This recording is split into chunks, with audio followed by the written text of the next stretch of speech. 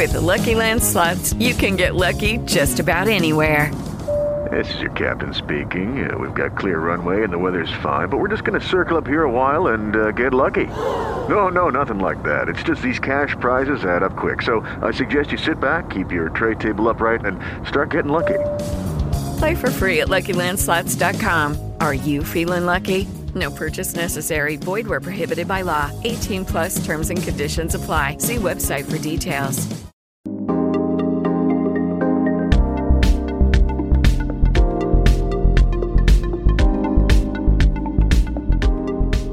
Well, welcome everybody to another KOA pod. Welcome to all our regulars and all our newbies who might be joining us for the first time. Of course, you won't recognise the intro here because I'm Mike Bacon, aka Big Pork something, whatever that is that Heath calls me. But anyway, I'm introducing this today because after the shambles of the weekend, Heath's had to take a couple of days off to recuperate. On some staycation somewhere. It all got a bit too much for him, so he's not with us today. But fortunately, the good news for you is I am, which is, of course, is very much a step up. But there you go. Mr. Warren can't join us either. All got a bit too much for him. He's had to take time out as well. It affects us all, these defeats. And it's all starting to get a bit tough. Fortunately, I was away playing golf. So I've caught up the highlights, but I did actually see the game. So that's why I'm in such fine fettle, because I didn't actually see it.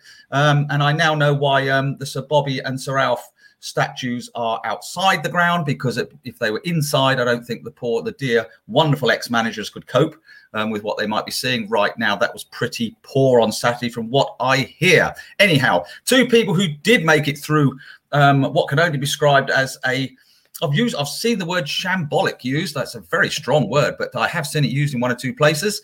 5-2 defeat to Bolton is our main man, of course, our chief football writer. He's got more titles than you can throw a book of titles at. Chief football writer, top journalist, everything else I want to call him.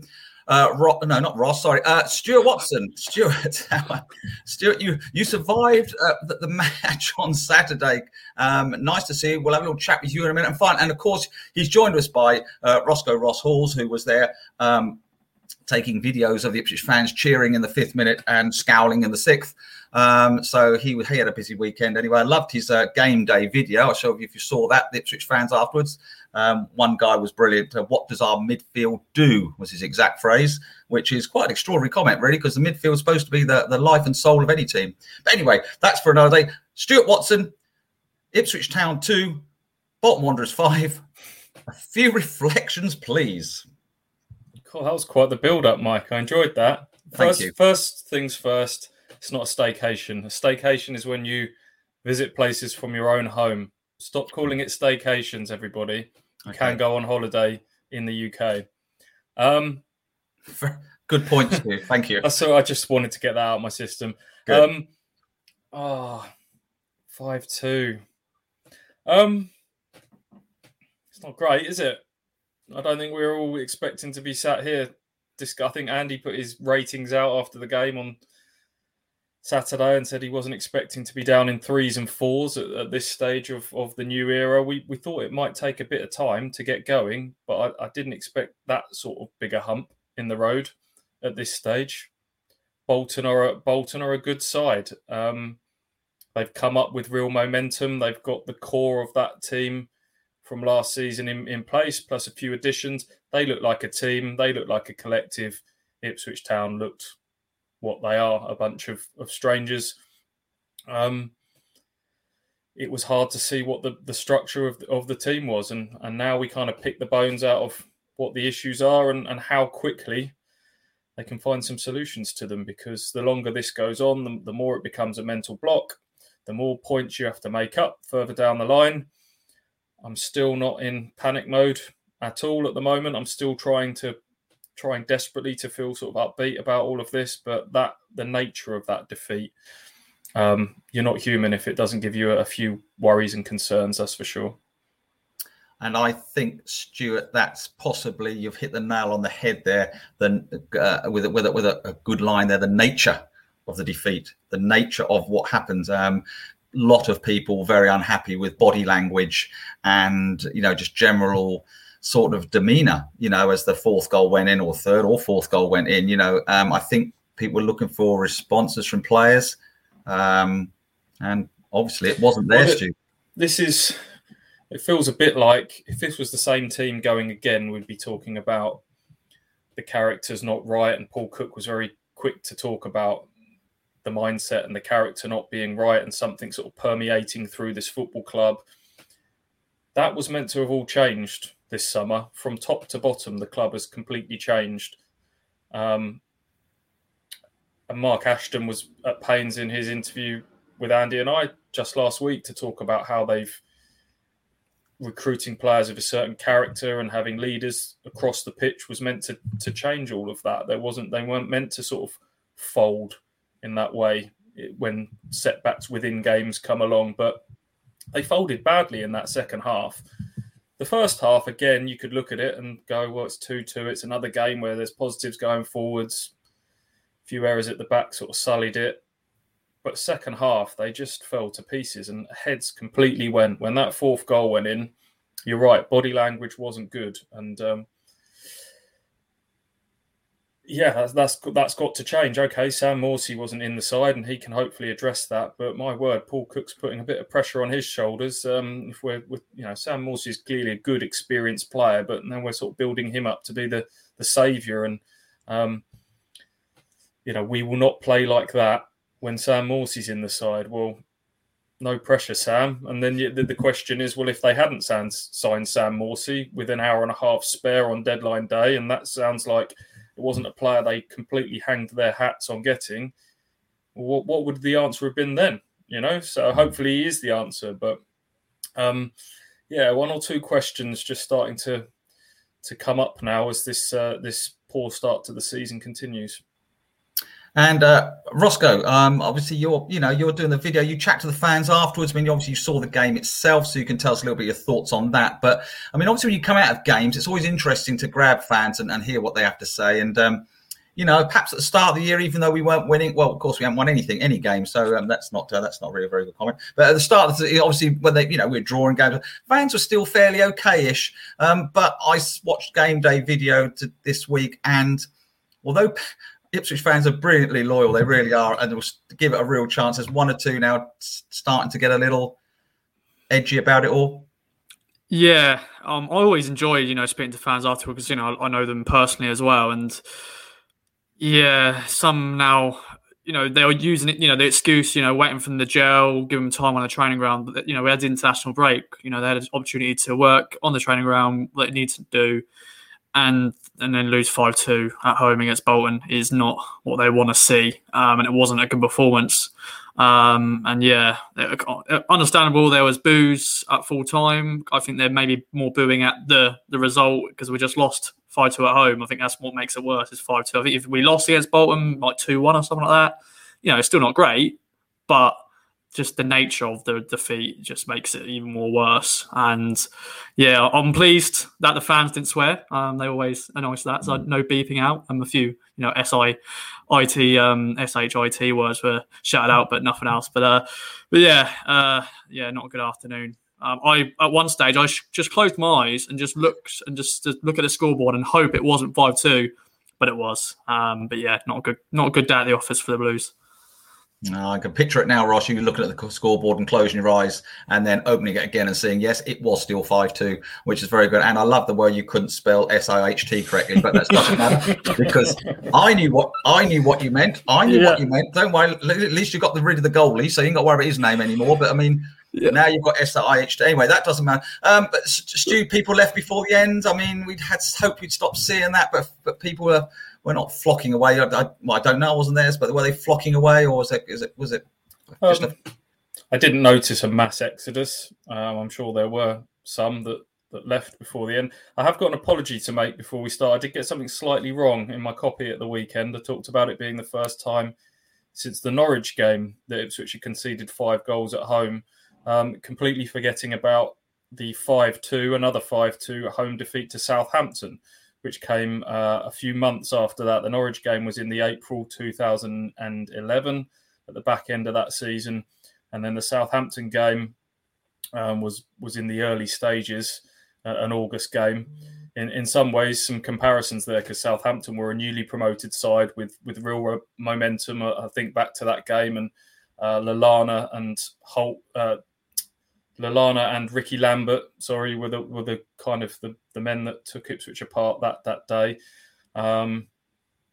So yes, of a similar era, but I just thought I'd correct that. But the reaction from the fans, I think it's understandable. I take it as the boos being what Ross said, that it's just an instant release of frustration at losing 5-2. I don't see it as a bigger show of frustration at anyone in particular. I don't suddenly feel like there's huge pressure on the manager or anything like that at this moment in time. I think it's become a bigger topic of discussion because of the scoreline on Saturday, and some little questions about, are we into the sort of Lambert-Culverhouse territory with Cook and Liam Richardson? Obviously, with Wigan starting the season so well, with Richardson as manager, has kind of brought that to the forefront. Obviously, Cook's coaching staff is pretty inexperienced, with Gary Roberts still doing his badges, Ian Craney, Francis Jeffers. So just a few little things like that are starting to become topics of debate. I don't think there's this big groundswell of people talking about it at the moment. I think most people listen to what Mark Ashton had to say last week and understand that this is still early days of huge sea change, cultural change throughout the club. But there's no getting away from it. Ipswich have played Morecambe, they've played Bolton, they've played Cheltenham, 3 sides that have come up. They've played Newport in League 2. They've played 3 teams that finished in the bottom half last season in Wimbledon, Burton and AFC Wimbledon, and they haven't won a football match. Now, gelling and individual mistakes and players settling in the area, all those things are valid reasons, but I still don't think that there's enough there to sort of mitigate not having a win on the board at this stage. So Paul Cook was given the budget to go and form this squad that should have been a little bit more oven ready, to use a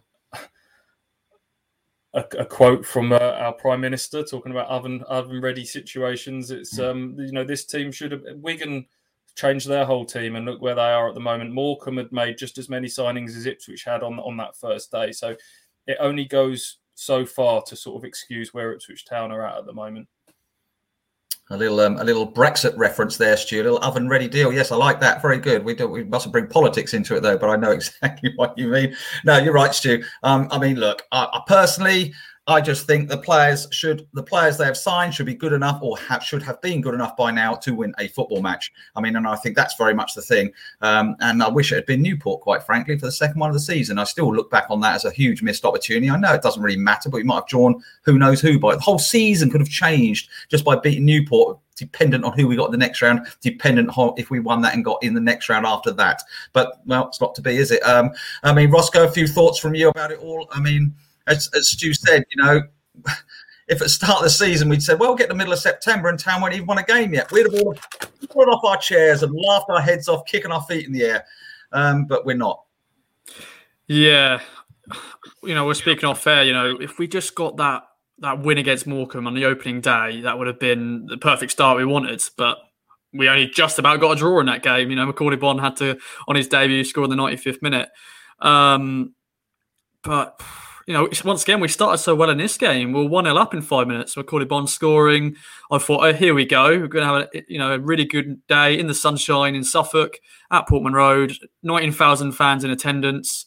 It's going to be a good day. Our first win on the board. Unfortunately, that didn't last long. Bolton scored, make it 1-1. Then KVY, basically took out his man. The penalty, they went 2-1 up. And then we made it 2-2. And then, of course, we thought, okay, going to go into half-time, going to be, drawing this game. But then Bolton, killer punch, 3-2, half-time. And that's where it all fell apart. And, of course, Bolton then went and scored 2 goals, make it 5-2. And, yeah, that was it, really. The game was done and dusted. And, yeah, I just didn't know where we were going to get anything from that game. But, yeah. Once again, we're in a sort of if, buts and maybes, coulda, woulda, shoulda situation. You looked at that stoppage time, 2-2, got it back to 2-2. The crowd were really behind them. They had a period of pressure. Macaulay Bonne at one end, side foots wide, a pretty, I wouldn't say a gilt-edged chance, but a very presentable chance for Ipswich Town. And from the subsequent goal kick, Bolton go and score. And again, we're going back to if they'd have scored the penalty at Burton, and if Wolfenden hadn't done this against Morecambe, and if Bonne hadn't missed his chance against Cheltenham.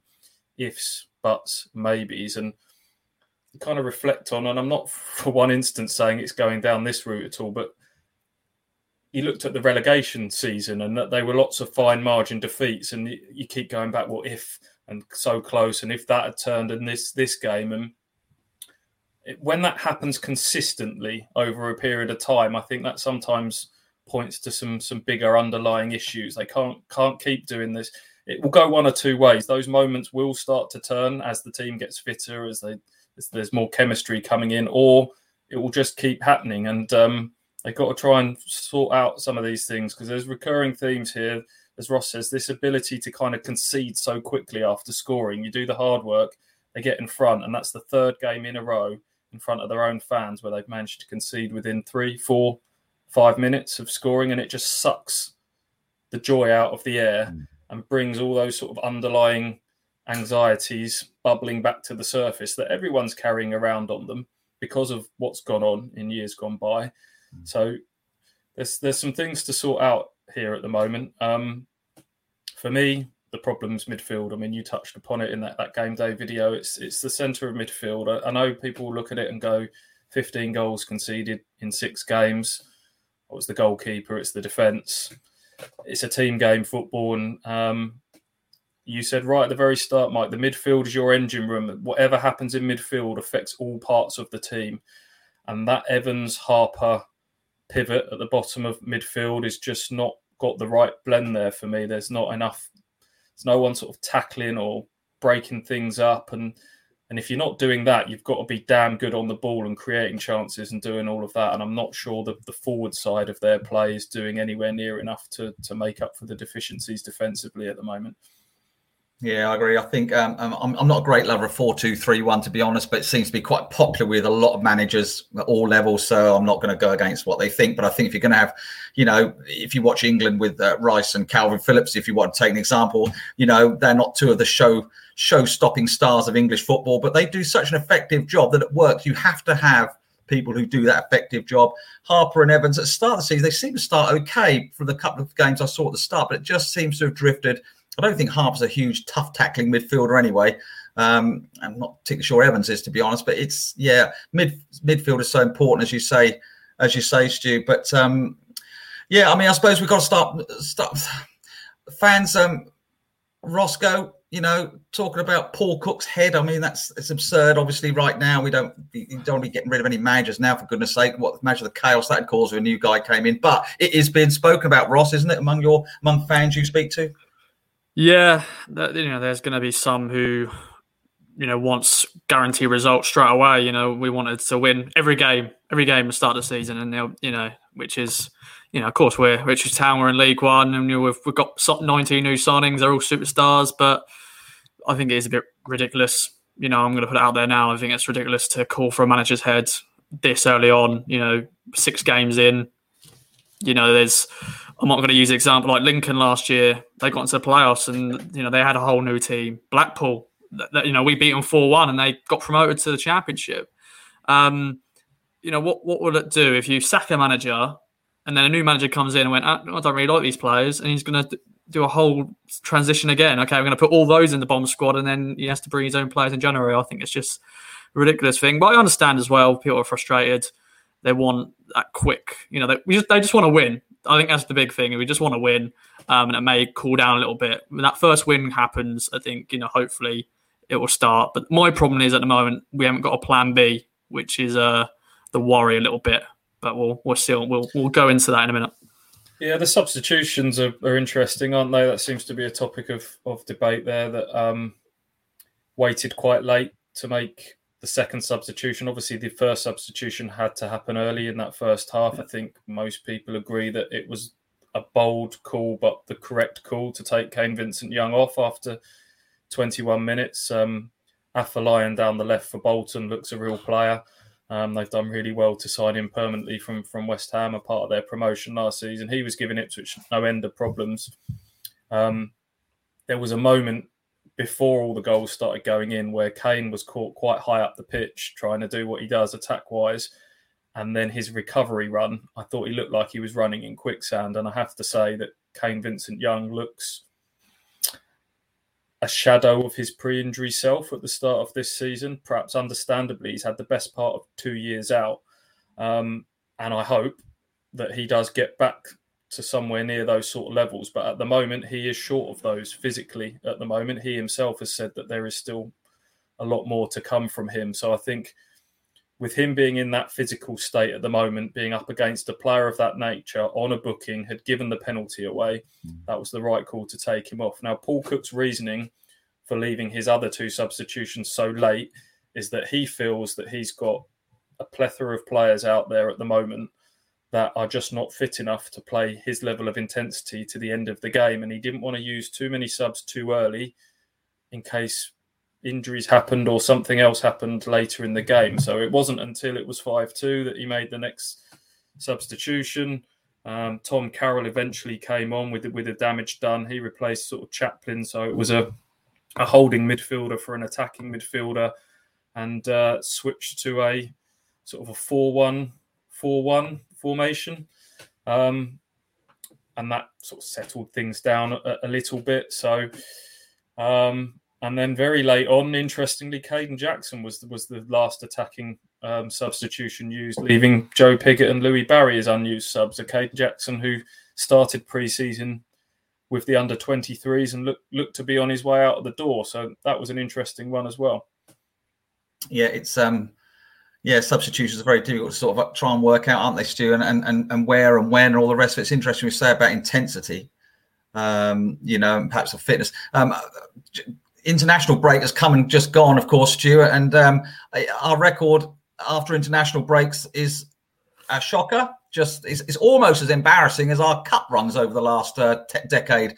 We don't seem to come out of the traps after international break. Goodness knows what they do for 2 weeks, apart from sadly getting players injured. Well, this adds to this feeling of it being a curse, doesn't it? Because so much has changed, and yet so little has changed. This kind of narrative that's been hanging over it, which, like you say, about going out in the first round of the cup so often to lower league opposition. It's happened again with Newport being rubbish after international breaks. It's happened again this weekend, and it is hard to kind of shake this feeling of here we go again that kind of is become so deeply ingrained in all of us. But for me, the fans more than play their part. They turned up to the ground and there felt like a real positive energy in the crowd pre-kickoff. When the team goes behind at certain stages, I think the crowd respond and try and lift them. I talked about in the first half when it went to 2-2, really getting behind them at that stage. But there's only so much you can that has to come from the crowd. I know it's always a bit of a catch-22, who lifts who. It's time the team and the club started giving something for people to really hold on to now.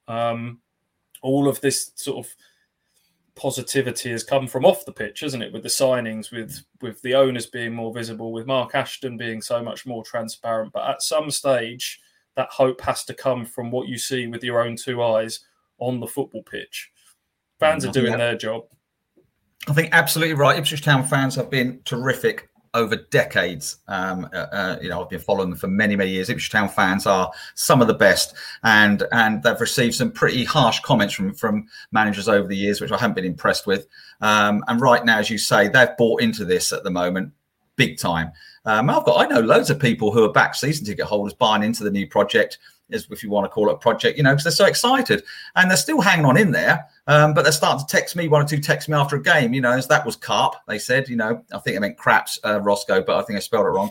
And, it's, they have bought into it. But no, Ross, it's true though. I mean, you chat to fans. I mean, fans have really bought into it, haven't they? And they're creating great atmospheres at Portman Road. They deserve those players to, and I think you're right, Stu, what comes first? Well, in my opinion, what comes first is really what should come first is the players on the pitch, but it doesn't feel that way, Ross. No, there's going to be some fans who have probably bought a season ticket for the first time in many, many years because they're just excited about this new project, all these new signings. The owners, Mark Ashton, being so open and happy to chat to, Andy and Stu, those two podcasts. As a fan myself, I was so excited. I'm excited for this season. I know this is my job, but as a fan, I'm so excited for this season. And obviously, it's not started the way we wanted it to be. But, I think, as you said, for decades, Town fans have gone through the worst of the worst. I know we haven't gone into I know we went into administration in the mid 2000s, but we haven't had the likes of Bolton and Wigan and Portsmouth who pretty much nearly went out of business. But we've had some really bad years where we've struggled and we've gone to a lot of 0-0s and not been enjoyable going to Portman Road. But the fans, as Stu said, the positivity going into the game on Saturday, the chanting, the great banners, and just the great atmosphere. 19,000 fans in League One at Portman Road, and yeah, it started well and it didn't finish well. And I understand the frustration, and I'm pleased that fans are still happy to chat to me after the game because I'm sure there'll be some.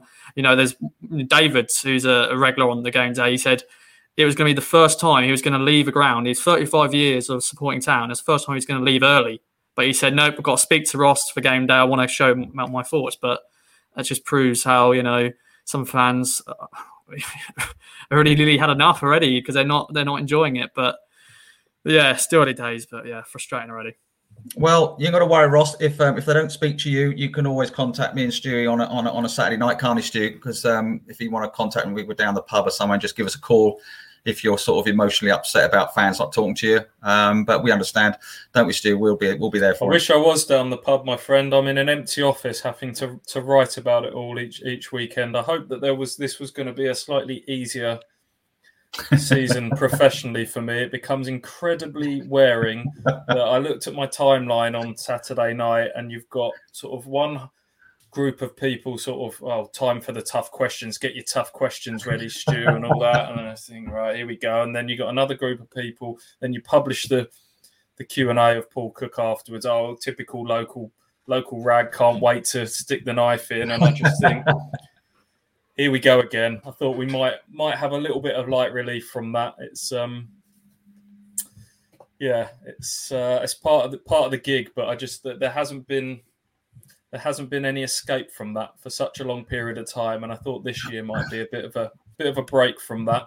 But wouldn't it be lovely, Stu? Wouldn't it be lovely if Town were top of the league and 5 points clear and it's only conceded 6 and scored 27, and every match report you could just wax lyrical?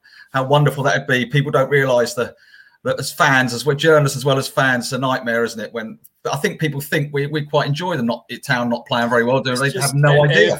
Every word, every spoken word, every written word just requires that much more mental thought.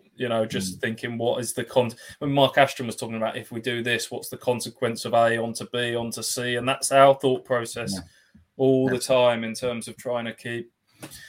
Trying to be fair to readers, to fans, to the club, to everybody, and you're kind of in this middle ground, just a constant sort of treading on eggshells with it all. It's quite draining, and I was hoping that we wouldn't be here in mid-September of this new era quite being back in this situation. The hope is that it is still early days, and that I keep trying to sort of objectively stand back and look at it and see how, this is a better group of players now. This isn't a rebuild of the Paulhurst variety with players that we were trying to convince ourselves would be good players that had come from below. These are players with careers behind them that on paper should be good players for this level. And there are a lot of players that aren't fully fit because the signings came late in the window through nobody's fault. And I think once the fullbacks are fit enough, particularly if we're talking about fitness, I think those two fullbacks need to be fitter. Coulson had COVID throughout pre-season. KVY, as we've talked about, still getting up to speed. They are massive to how Paul Cook plays. Now, you could argue, well, they're not fit. You try and do something different to get results in the meantime, but that's the way he wants to go. So I think when they get fitter, that will make a massive difference. When Morsey's in there, that will make a massive difference. Selena, by all accounts, has been an absolute joke in training from a few people have told me on the inside. And what you mean? Funny, ha ha, or extremely good? Well, I don't understand that. That's a very journalistic term. I don't understand, Stu. Just been ridiculously good by all accounts. Thank you. You know that people expect him to be this star player in League One, but by all accounts, you know, he's come here with that real sort of mindset to be that star man. So you get him in the team, you get Morsey in the team, you get the fullbacks fit, you get that blend right, and you still believe that it could click. And Ross mentioned Blackpool putting a new side together. That happened. Their run came very late last season. Bolton are another example on Saturday, who were, I think, 19th in the table in February last year in League Two, having built a new team in the summer. And Ian Evatt, a manager with a recent promotion on his CV at Barrow, turned it around, and they got that momentum, and they've carried it into a new level. Paul Cook, another manager, parallels there, manager with a promotion on his CV in the past, and it may take a bit of time to get them going. So you should just keep sort of clinging on to these little examples elsewhere that it could happen, and I still do think it could happen. But every game that slides by just makes the task that little bit harder, doesn't it? Exactly, and I think I think you're right. You touched on some good stuff there, Stu, particularly about Morsey and Selina being a joke. But you didn't mean a joke as in a joke. You meant as a joke, as in brilliantly a joke, as in brilliant. But when I used to go football training, they used to call me a joke, Stu, and it wasn't the same. I promise you, it was not the way you were inferring to Selina. But then Ross, okay, so Morsey gets in the side. Selina's fit and raring to go, and Harper's on one wing and Selina's on the other. That's a good side, isn't it, Ross? I mean, there's some quality, some fantastic players there. The season's only still very, very young. Yeah, I'll put another phrase. There'll be fire. That's another, young person phrase. There'll be fire when they play. I'm excited to see that. What does that mean? We mean there'll be fire. It'll just be amazing, unbelievable, all that jazz. With joke as well, it's also a bit of you're rubbish as well. You're a joke. Sometimes I'm a joke. I'm sure. Under your breath, you can normally call Ross a joke. But anyway, enough of that. You do. Yeah. But yeah. I mean, but no, seriously, Ross. I mean, no, but I mean, Selina's exciting, isn't he? And Harper we've already seen. And like I say, Morsey, there's so much quality in that squad. Oh, that's to be fair, there's say Luco. Okay, last few podcasts, I was sort of saying what a rubbish player, but he was probably the only good standout player from Saturday. Bond got his goal, but yeah. When these players are fully fit and raring to go, you'd hope they will get firing and they'll gel together and get those wins on the. But yeah, I'm sure they will still. I don't know. I'm lost for words sometimes. It's one thing having good players, and clearly Ipswich have got good players, but it's got to become a good team, hasn't it? And that's where Ipswich Town are at the moment. The squad is bigger than they wanted. I think both Ashton and Cook have kind of alluded to that. Cook's always been clear that I work with small squads. I've always worked with tight-knit squads, and it's ended up being, a 28-man first-team squad, if and when everybody's fit. They weren't necessarily banking on signing Morsey and Selina. They were bonus buys that they weren't even right up until the last minute. Ashton sort of said we didn't know if we were going to get them. So they had to kind of build their squad not knowing whether they were going to get those players. They did get them. Thankfully, they did. But it's now created a bit of a man management issue for Cook. And I'm sure there'll be a few players in that squad that were sold a certain vision that are now going, okay, the goalposts have moved a little bit here. Someone like Louis Barry, for example, has dropped down into League One and now thinking, where's my game time coming from? So that will be another little issue for Cook to deal with. Absolutely. And there we go. There's big reflections on the weekend just gone. But of course, now coming up Tuesday night, tomorrow night, if it's Monday and you're watching this, today, if it's Tuesday and you're watching this, and yesterday, if you're watching it on Wednesday, which you probably won't want to listen to this next bit because obviously about to discuss, it's the EFL Trophy. And without doubt, another competition we will tackle with relish, like we always have done the cup competitions. West Ham under 21s. Is that actually right that it's actually that only under 21s allowed to play in the West Ham team? Or is that like under 23s, you get 3 30-year-olds come back from injury. I mean, is this actually a genuine under 21 West Ham team, Stu? And if it is, are we going big? Are we going strong? Or are we going to sort of just sack this one out as well? He'll be going strong, no doubt about it. It's been a change of tacks towards this one. When Paul Cook, I looked back on when he spoke to fans at a fans forum on July the 30th, and he was asked about what his approach would be to cup competitions, because Ipswich fans are fed up of these early cup exits, and he was very honest at that and said that promotion and the league is the utmost priority. FA Cup not far behind that. I think he had a good FA Cup run at Wigan that culminated in a big game against Man City, so that's one that I think he likes.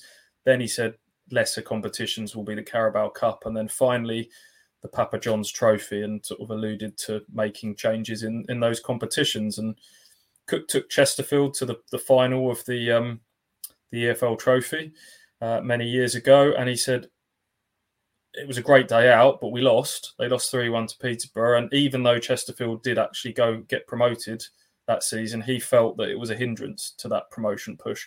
So a few weeks ago, I'm sure Paul Cook would have been saying that this competition is a bit of an unwanted distraction, but all of a sudden you're 7 games in, you're without a win, and it becomes important just to get that first win on the board, to get up and running. I'm sure it will be a stronger team than he anticipated playing.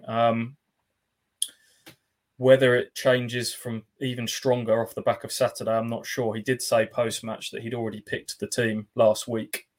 And I would imagine that he'll stick with that. I wouldn't imagine that he'll make changes to that just off the back of the 5-2. But it'll be a strong team. We've just alluded to all the 28-man squad. It's not going to be a kids' team, that's for sure. And Morsey's expected to play, is he, Stu? Yes, he will definitely start.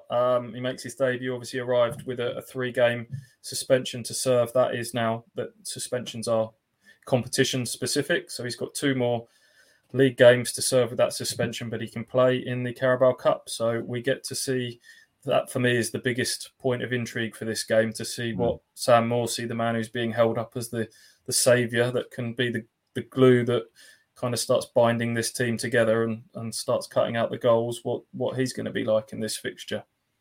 So if you go strong, Ross, if Stu says he thinks Paul Cook will go reasonably strong, not super strong, but reasonably strong, what sort of names would you like to hopefully see on the old team sheet at 6:30 or whatever time it comes out?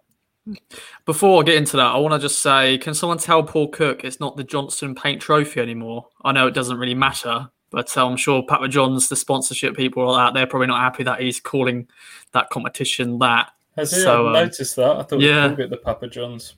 No. It was probably the JPT when he got into the final, wasn't it? I don't know whether he was staying true to what it was called back then. I think I prefer Johnston Paints myself, because I think that's more sort of. I mean, don't get me wrong. I like a pizza, Stu. Don't get me wrong. No one likes a pizza more than me. Pepperoni, my favourite. But I mean, Johnston's Paints will be DIY about it, hasn't it? Us DIY freaks that we all are in the sports department. We wouldn't hire anybody to paint our houses, but would we? Anyway, yeah. Sorry, Roscoe, we take it away. You haven't named the team yet. No, I'd like to see Joe Pigott come in. I think that is one frustrating thing on Saturday. You got a man who scored 20-plus goals as soon last year, and he didn't even come on the pitch. It's back-to-back games. No, he did score against Wimbledon, didn't he? Ignore that. But I'd like to see him come on just to play, just get some more minutes. As you said, Morsey. Now, the question is, do you stick with a goalkeeper? Do you drop? You're not really dropping Bolton, are you? Because it's a cup competition. Do you bring in Holy? Do you bring in the other goalkeeper's name that I'm not going to say? And then defence, George Edmondson, I'll probably give him a game again because he just needs that minutes. He's coming back with his fitness. Do you mean to name the whole team? Well, not really, Ross, because I think you probably get it wrong. So that's a completely pointless exercise. But I mean, you're well. Don't get me wrong. You're welcome to have a stab by all means, but it's pretty pointless. But go on.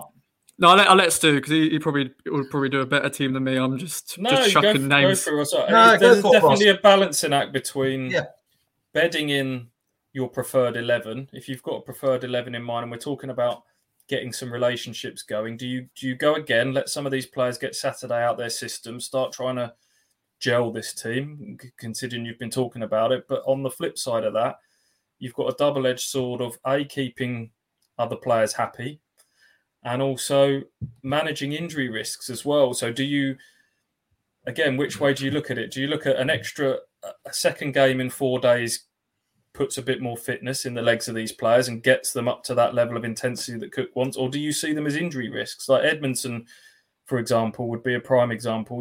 They've held him back because he arrived with this unspecified injury.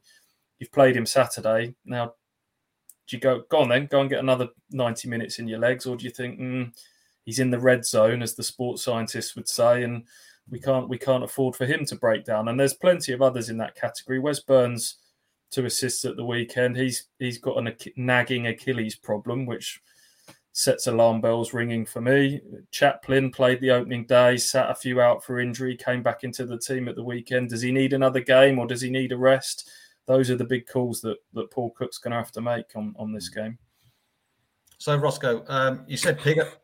And do your 11, Ross. Do your 11, Ross, because and then we can compare it perhaps on the next KOA podcast. Okay, well, I think because I'm looking at this now where we haven't got a midweek game next week, so you've got to think we've got West Ham, then we've got Lincoln, then we've got a break, then we've got Sheffield Wednesday, then we've got Doncaster. So we ain't got that worry of like, okay, we've got Saturday, Tuesday. We only got that for this week. So I think I'm going to go with Holy in goal. I think he deserves an opportunity just to play. I know, in a way, you're dropping Bolton, who just conceded 5 goals, but I just think it's an opportunity for Holy to play.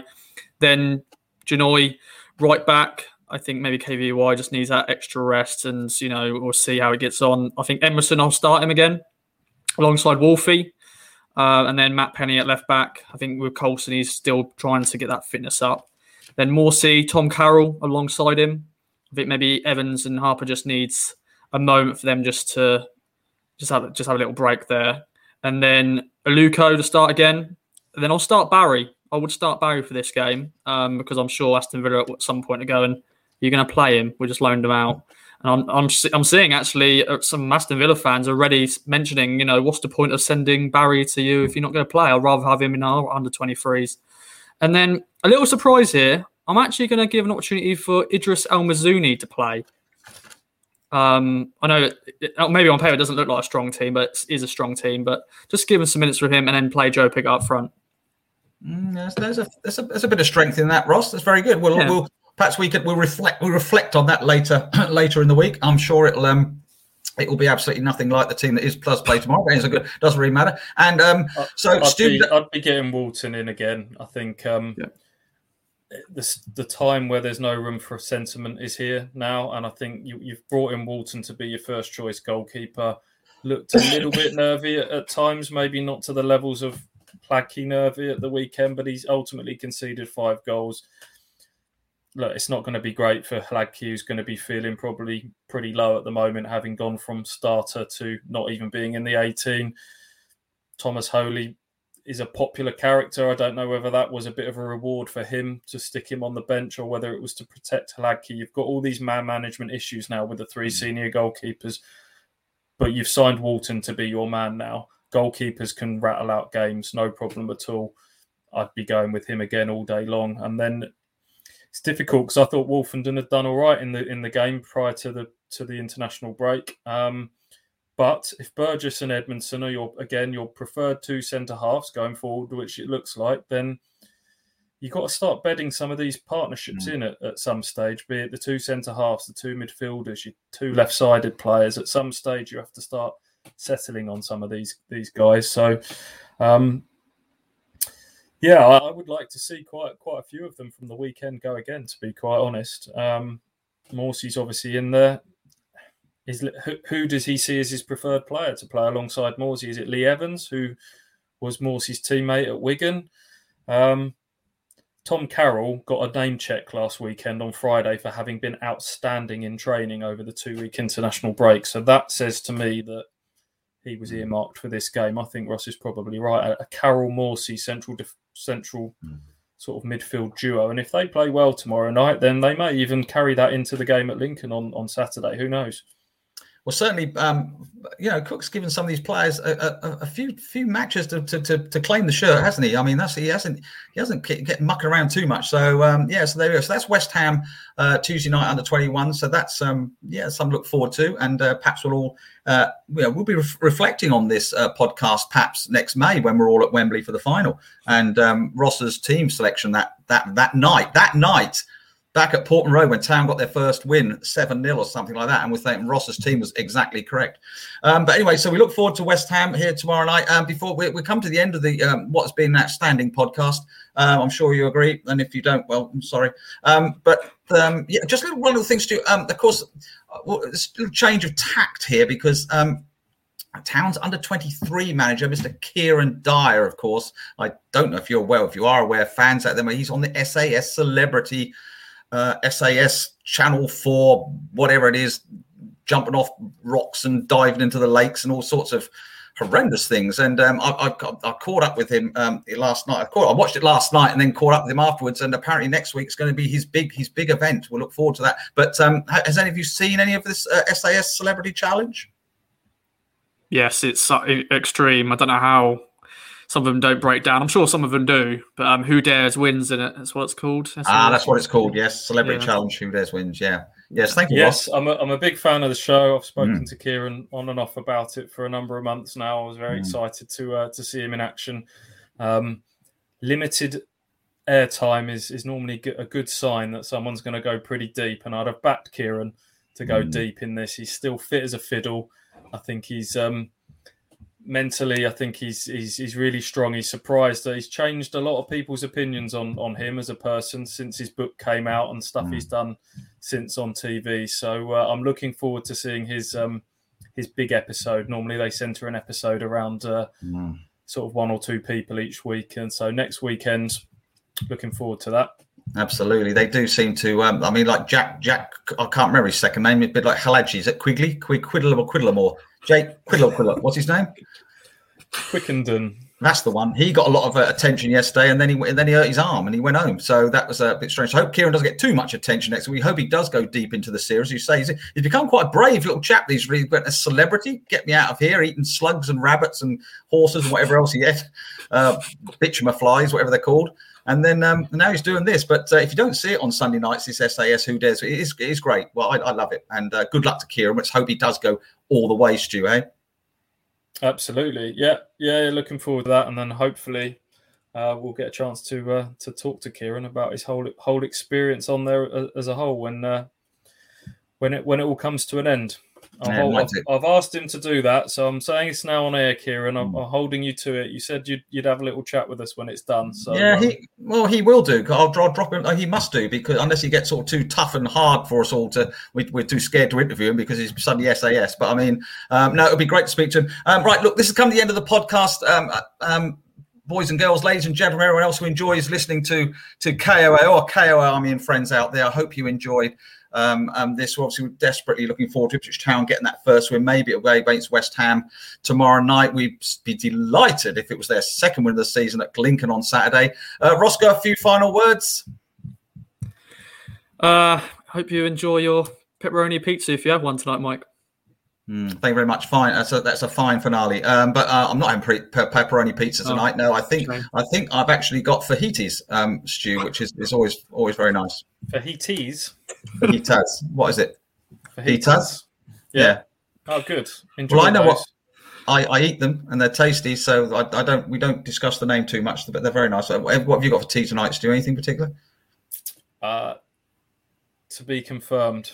To be confirmed. Right. Okay. I'm not someone who meal plans days in advance. It's a bit like open the fridge at 10 to 6. See what's going on. Yeah. Stu, final couple of words from you before we go.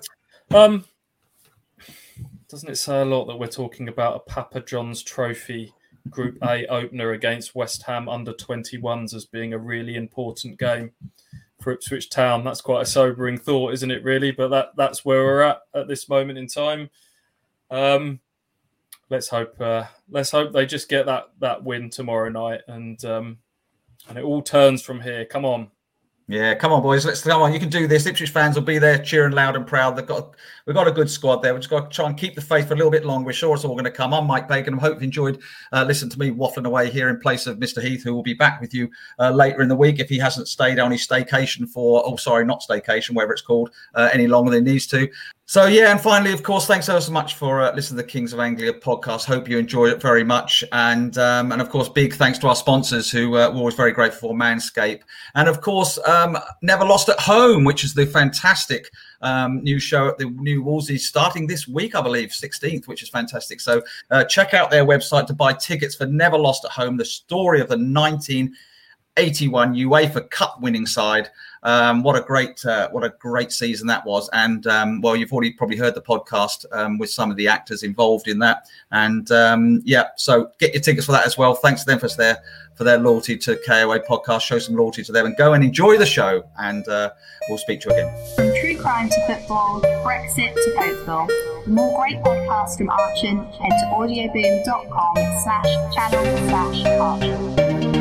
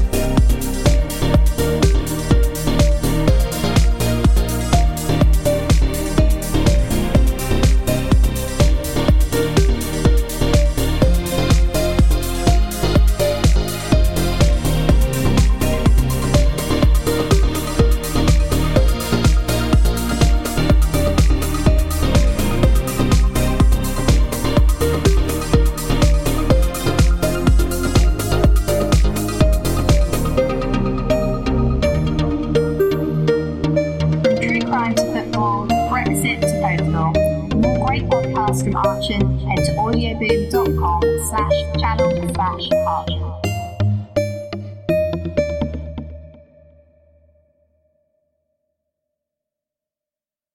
With the Lucky Land Slots, you can get lucky just about anywhere. This is your captain speaking. We've got clear runway and the weather's fine, but we're just going to circle up here a while and get lucky. No, nothing like that. It's just these cash prizes add up quick. So I suggest you sit back, keep your tray table upright, and start getting lucky. Play for free at LuckyLandSlots.com. Are you feeling lucky? No purchase necessary. Void where prohibited by law. 18+ terms and conditions apply. See website for details.